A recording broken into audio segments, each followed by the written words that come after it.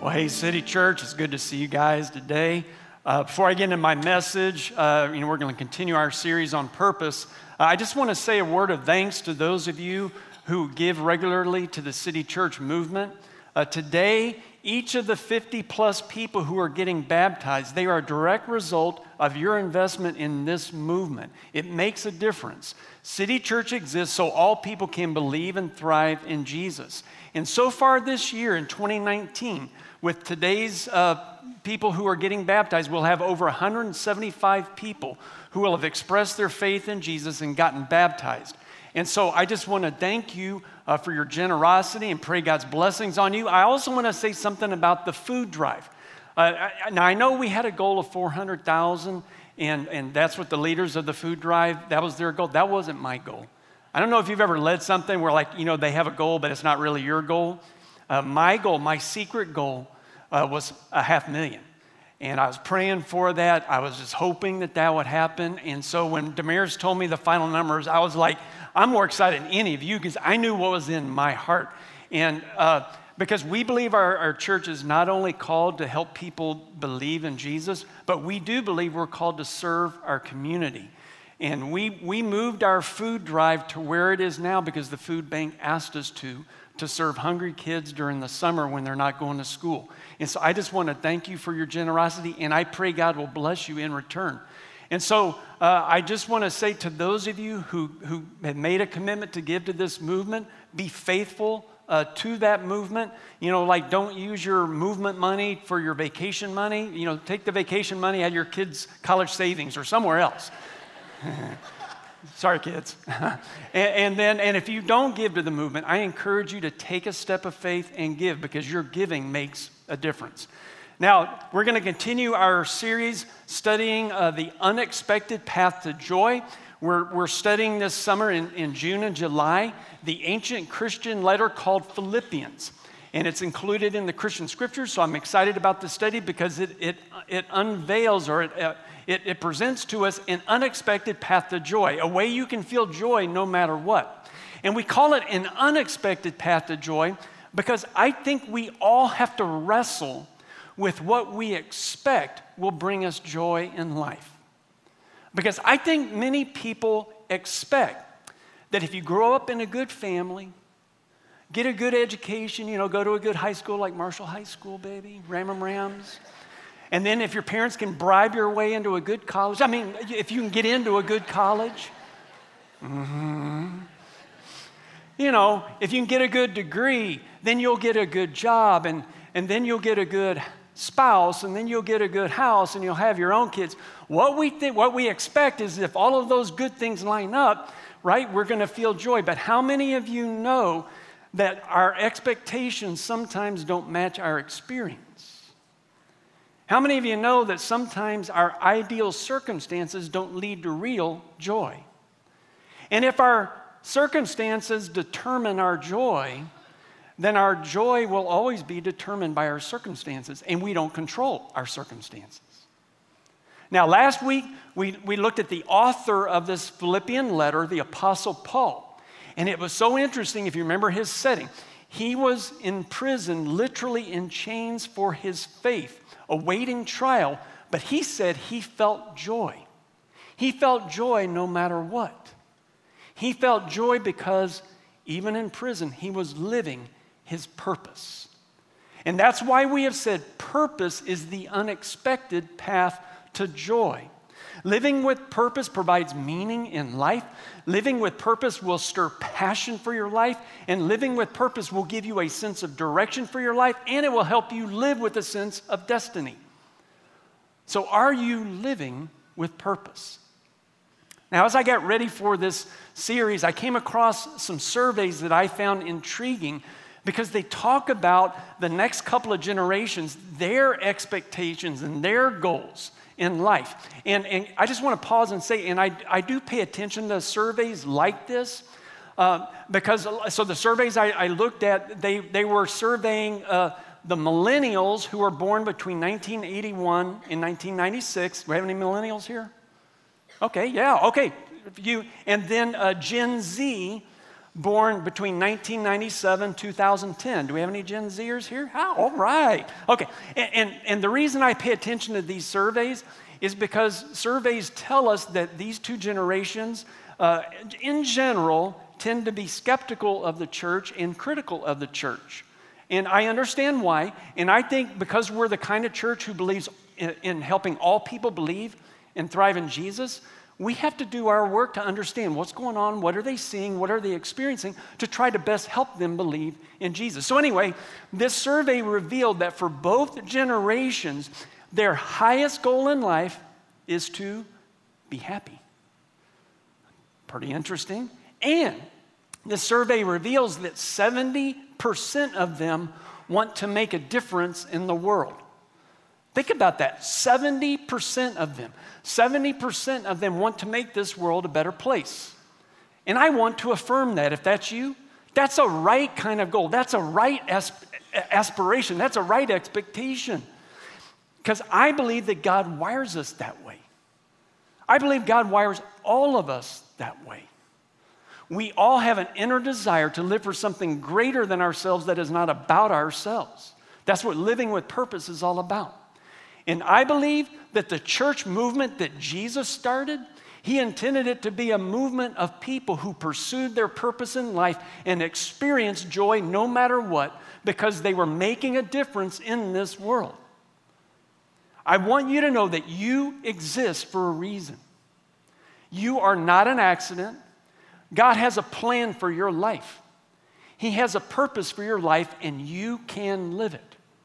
And in this study, I want to help you understand your purpose in life, to really wrestle with what that means, because it will help you experience joy no matter what. Because there is a difference between having fun and feeling joy. There is a difference between merely surviving and truly thriving. There is a difference between making a living and making a life. And in this series, I want to help you make a life.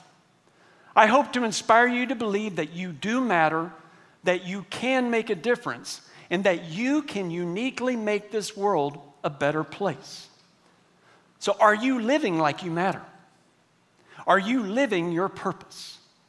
Well, today we're going to look at one of the key hindrances that keeps people from living with purpose, and we're going to look at a key virtue that will help us overcome that hindrance so that we can all live our purpose. You ready? This is Philippians chapter 1, starting in verse 20, where Paul wrote, "I eagerly expect and hope that I will in no way be ashamed, but will always have sufficient courage, so that now, as always, Christ will be exalted in my body, whether by life or by death. For me to live is Christ, and to die is gain." Now, in these verses, Paul acknowledges the inherent risk that comes with living your purpose. And so for Paul in particular, living his purpose risked having some conflict and facing conflict. And if you remember, as we looked at his story last week, he had already faced a lot of conflict. And in Paul's case, living his purpose meant he could face imprisonment. And as I said, he was already in prison for his faith. But now, if you get the picture, he's sitting there awaiting trial. He's realizing another risk. And that is the risk that as he awaits trial, he could actually be put to death. And so all of these risks, now I'm going somewhere with this, all of these risks stirred fear in his heart. And for Paul to live his purpose, he had to face his fears. He had to get real about them and overcome them. And we understand that, don't we? I mean, when we face risk, it does stir fear in our hearts.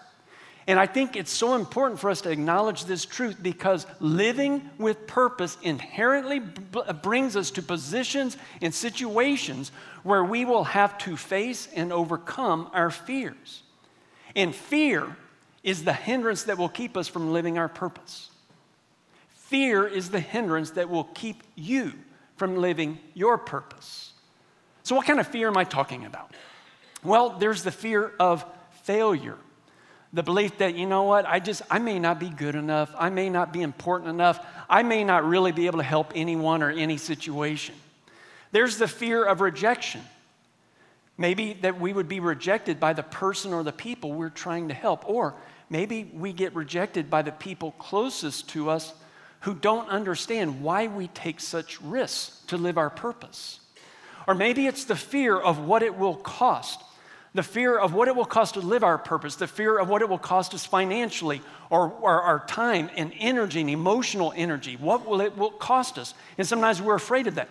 Sometimes it could be the fear of sacrifices or of pain or even potentially suffering that could come with living our purpose. Is fear keeping you from living your purpose? Everyone struggles with this. If you go down the path of purpose, we all struggle with acknowledging the risk and facing our fears. We'd all prefer to be comfortable. We'd all prefer for everything to go smoothly. Come on, I'm not the only one. So why would we risk it? Why would we invite the drama into our lives? Why would we potentially face conflict?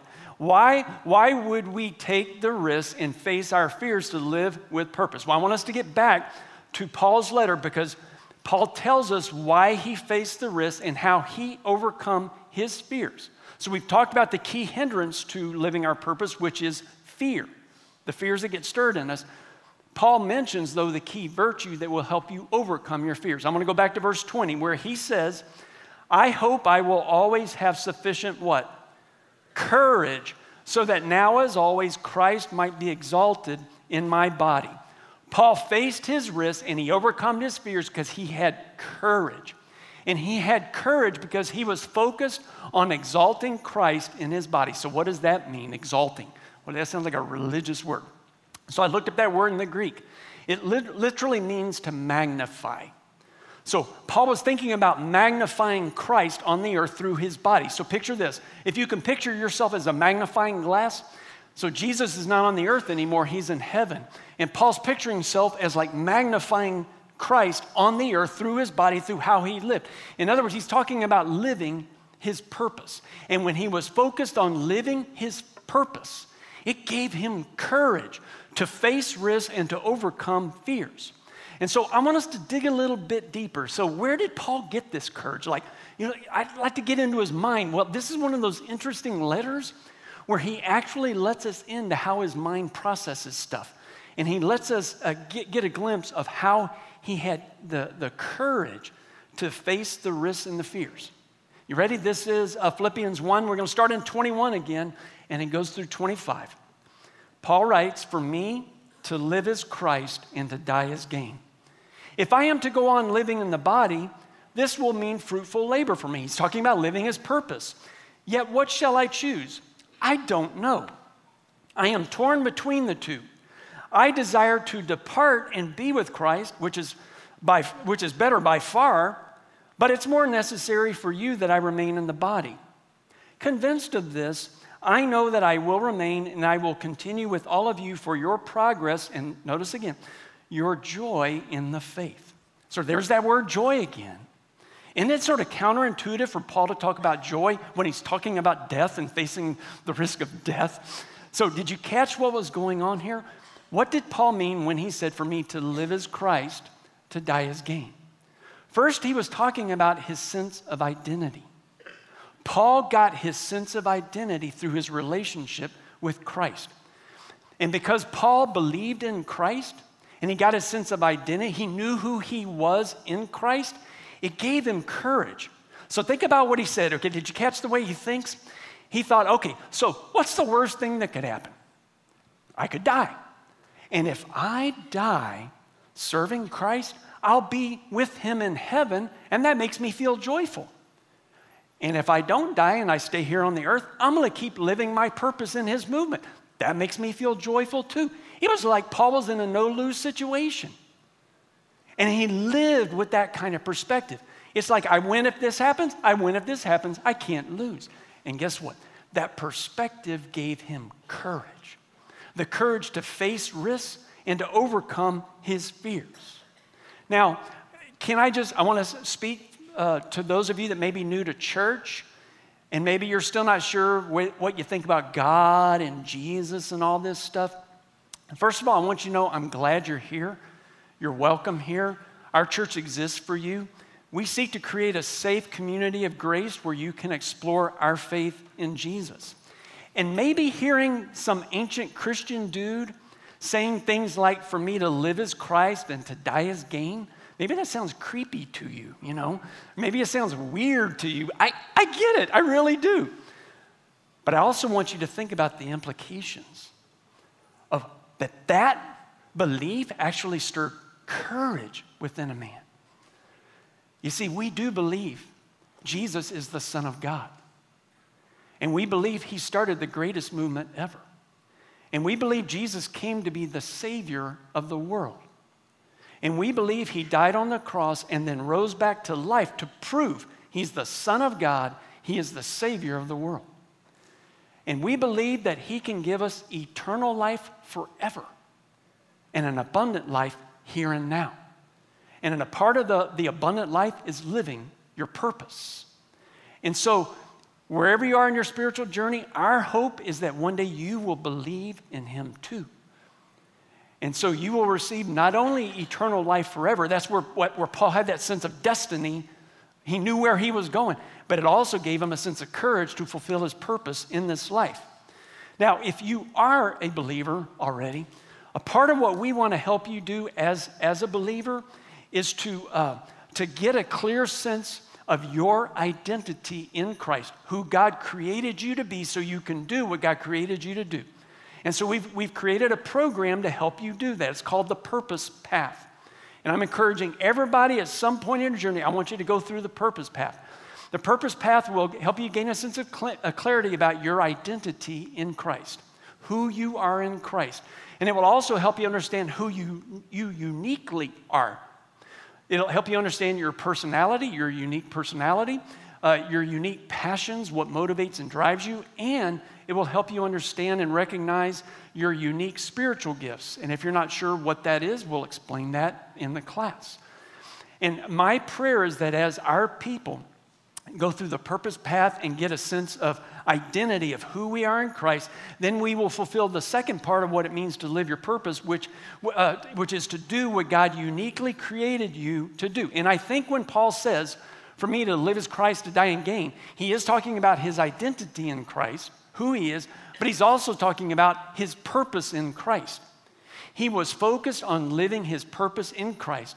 And by being focused on that purpose, it gave him an inner sense of courage. And that courage gave him the inner strength to face risks. That courage gave him the inner strength to overcome his fears. And that courage gave him the inner strength to live his purpose.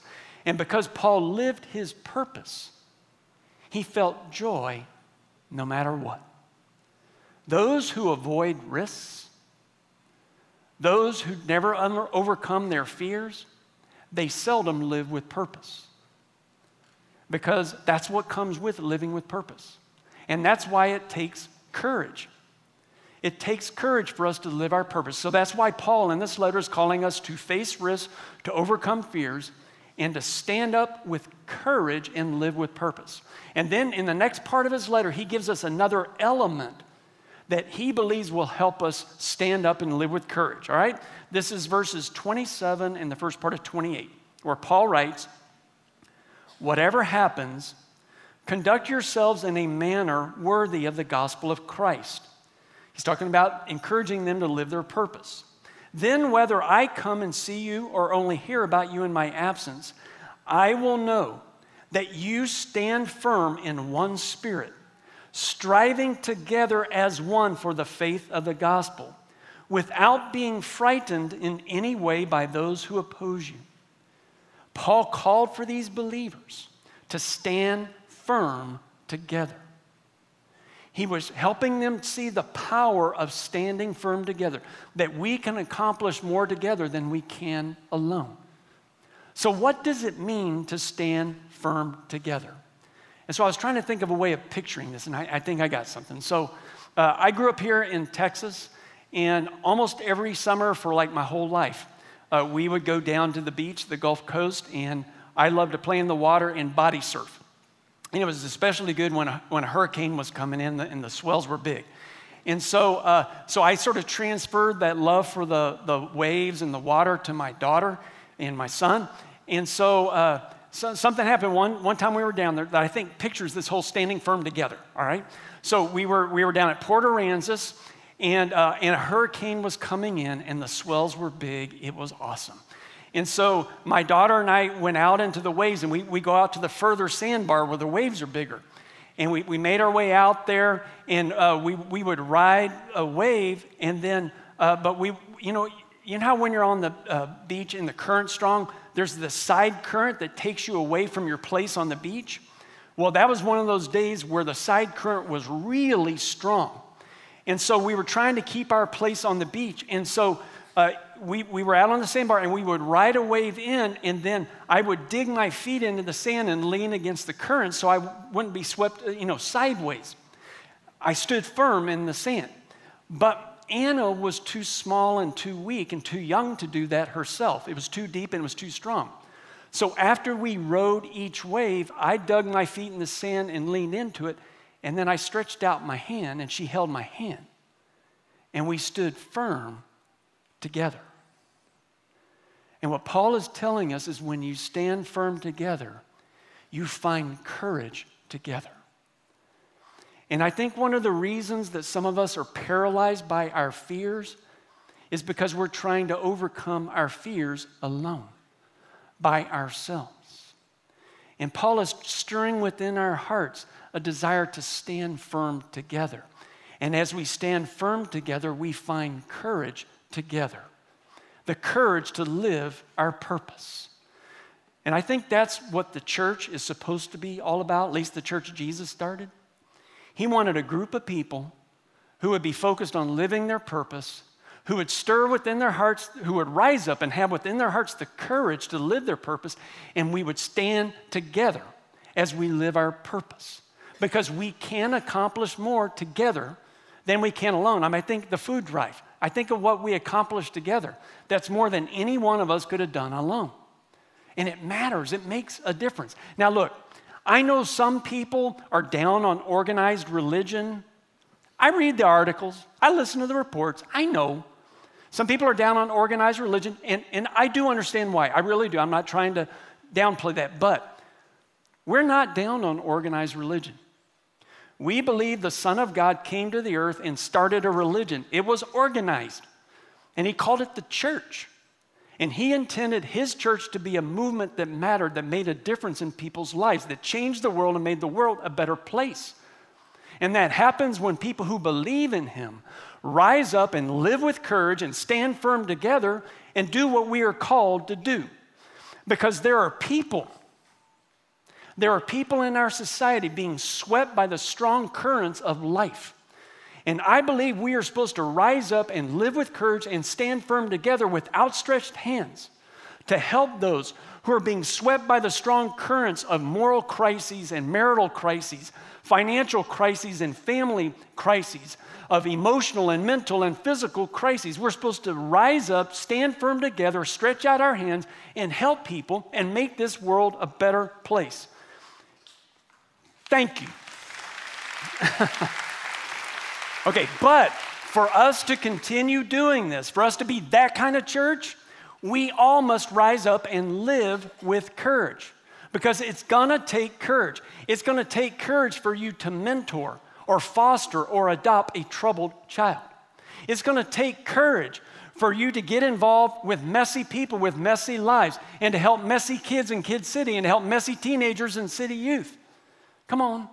We all struggle with messiness. That's why our church exists. We don't have it all together, but we got to rise up and live with courage. It's going to take courage to serve people who are in need, people who are homeless, people who are poor, people who are marginalized. It's going to take courage for you to give time sacrificially and give your finances sacrificially to something that matters. It's going to take courage for you to risk the challenges and the conflicts that sometimes come with living your purpose. That's why it takes courage. And so can I get real personal with you for a little bit? Because I think some of you might be thinking, well, sure, Pastor, you're like a super courageous guy, and that's easy for you to say. You don't know what's going on in my brain. Well, I think most of you don't know me that well.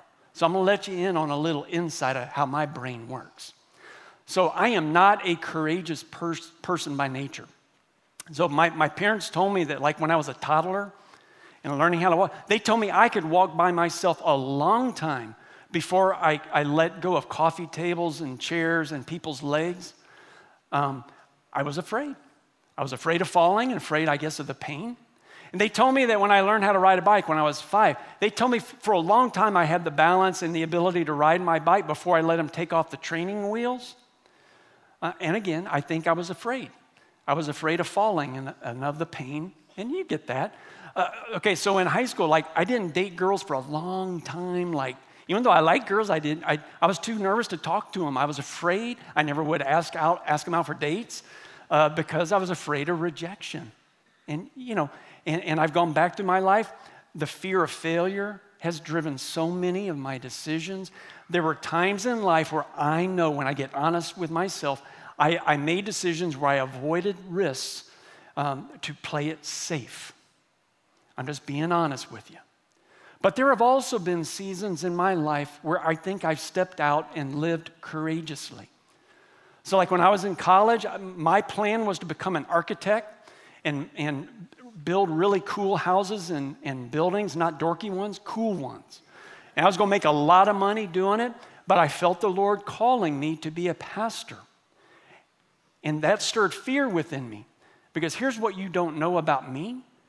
At that time, I had a terrible fear of speaking in public. Oh yeah, you know that fear. Think about that, feeling called to be a pastor when you're afraid to talk in front of people. That's sort of a stinky fear. And I stepped out.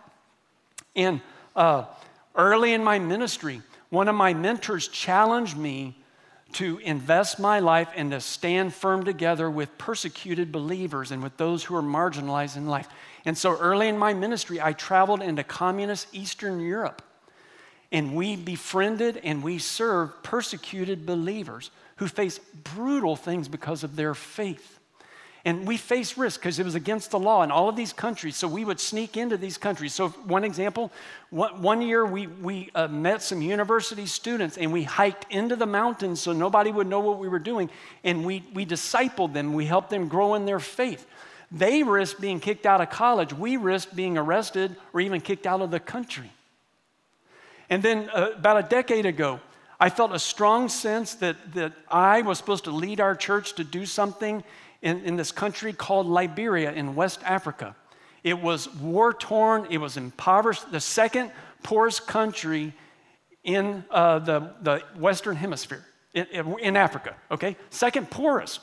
And so I went with the team. I was preparing to go into Liberia, felt called to do that. Before I went, though, I wanted to get life insurance. You know, I thought that would be good. Yeah. Okay, so I called the biggest, one of the biggest insurance companies in our country, and they told me, we don't insure people going to Liberia. It was too risky. And I understood because Liberia had been through a 15-year civil war from 1989 to 2003, and I was going to go in with the team in 2007. So it had only ended 4 years earlier, and things were risky. But we went in anyway, and with a small team, City Church helped establish the nonprofit organization Liberia Now, and we've been funding that organization ever since. And ever since, I've been going in like once or twice a year, going back into Liberia, standing firm with the people there. Well, back in the spring of 2014, you may remember this, the Ebola virus swept across the border of Liberia. And I was going in with a small team, including a young mom who was a nurse. And I told them, look, Ebola has spread into Liberia. It's going to be risky, but we prayed about it, and we felt like God wanted us to go in and stand firm together. I mean, if you don't stand firm together with your friends in tough times, it's like, then why are you even there? And we went in. And once we got into the country, it spread so rapidly. We were there for a little over a week. We were called into the United States Embassy, and there was about 250 Americans. The embassy personnel told us, you may not get out of here, and we may not either. They may close down the borders and shut down the airport. And you don't think that stirs a little bit of fear? But we were there for a purpose. We were there for a reason. And you may not know this, but City Church sent $25,000 to help an entire community buy sanitation and cleaning supplies to protect the spread of this virus in that community. And so your generosity literally saved hundreds of lives. And it made an impact. But despite all that was done, 4,800 people in Liberia died of the Ebola virus, including pastors that we served with and trained, including clinic personnel, a physician assistant, and a nurse. That's 4,800 people out of a country of only 3.8 million. So why would I do it? Why risk it? I want to say to you, it's not because I'm a super courageous person. I'm really not. Courage is not the absence of fear. Courage is an inner boldness and confidence that helps you overcome your fear. In fact, you don't need courage if there's no fear, right? And so I think I got a picture of what actually gives you that kind of courage. So I want to share it with you. So I'm reading through Jesus' story in the gospel accounts, and I came across an incident that I think gives clarity about at least how I live with courage. So Jesus was up on a mountain praying, and his disciples got into a boat, and they were rowing across a large lake. And later in the early evening, Jesus came down, and he was going to go out to them. Well, as the disciples were in the boat, a huge storm swept up. And so the wind was blowing strongly, the waves were big, and they were struggling fighting the storm. Well, Jesus begins to walk upon the water, and he goes out to them. And as Jesus is walking on the water in a storm, the disciples see him, and they cry out in fear, thinking, this is a ghost. And it's what Jesus said to them that I think is so significant. Jesus said, take courage, it is I. And then he came up to the boat, and the winds ceased, and the waves went away. Courage is not about you. Courage is about knowing who's with you. When it is I is with you, when he is with you, the one who can calm the storms, the one who can walk on water, the one who can raise the dead, when he's with you, that gives you courage to face any risk and overcome any fear. Okay, look, you're not supposed to do what I'm called to do, but you are called to do what you're called to do, and it will take courage. And so I'm calling you to rise up. I'm calling you to live with courage, to remember who is with you. He is with you. Do not be afraid. Take courage.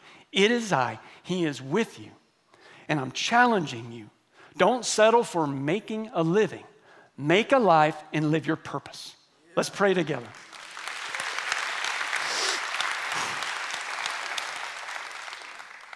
So, Lord, I pray for those who have an inner sense they know they're your children, they believe in you. You have a purpose for their lives, Lord. And my prayer on this day is that you would help them to recognize the fears, whatever fears that might be keeping them from living their purpose, and then help them, stir within them the courage to rise up and to live whatever purpose you have for their lives. And then, Lord, I pray for those who don't realize that you are with them, that you want to be with them, those who don't believe in you. And if that's you, I'm inviting you today to believe in Jesus. He loves you. He came to save you. And I invite you to believe in him today. Maybe you would, I invite you to pray this prayer with me. Just whisper it as I lead you through it. You ready? Jesus, I believe in you. I believe you are the Son of God. I believe you died on the cross to pay for my sins. And I believe you've risen from the dead. And so I ask you to forgive me of my sins and to give me eternal life forever. Yes. And an abundant life here and now. Yes, Lord. And Lord, I pray for those who believed, who expressed their faith in you. I pray that you would relieve them from the burden of guilt. You would remove any stain of sin. Just let them feel the weight lifted off. And I ask that you would fill them with your Spirit and seal within their hearts that they are your children and that you love them and that you have a purpose for their lives and that they can live it. In Jesus' name I pray. Amen. Amen.